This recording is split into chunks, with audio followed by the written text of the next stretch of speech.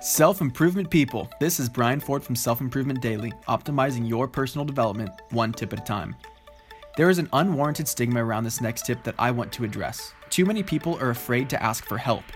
I don't know if this is out of pride, fear, or something else, but the sooner you get comfortable asking for help, the sooner you will benefit from the value around you. Many people view asking for help as a weakness because it implies that there's a deficiency in your capabilities, when in reality, it's usually viewed as a strength. It requires a certain confidence to ask for help, and people appreciate that. Additionally, acknowledging your own limitations makes you seem more human, and people can relate to that as well. So the next time you're struggling with something, mental, physical, emotional, or spiritual, seek the opinion of someone you respect and ask them for advice. Not only will you probably get some useful advice that helps your situation, but you will actively be growing the relationship by laying a foundation of trust and reciprocity. Beyond that, asking for help also brings others happiness because they like helping and feeling knowledgeable, as well as increases productivity. So give it a try and ask someone you trust to help you out. I think you'll be surprised by their willingness to offer their services.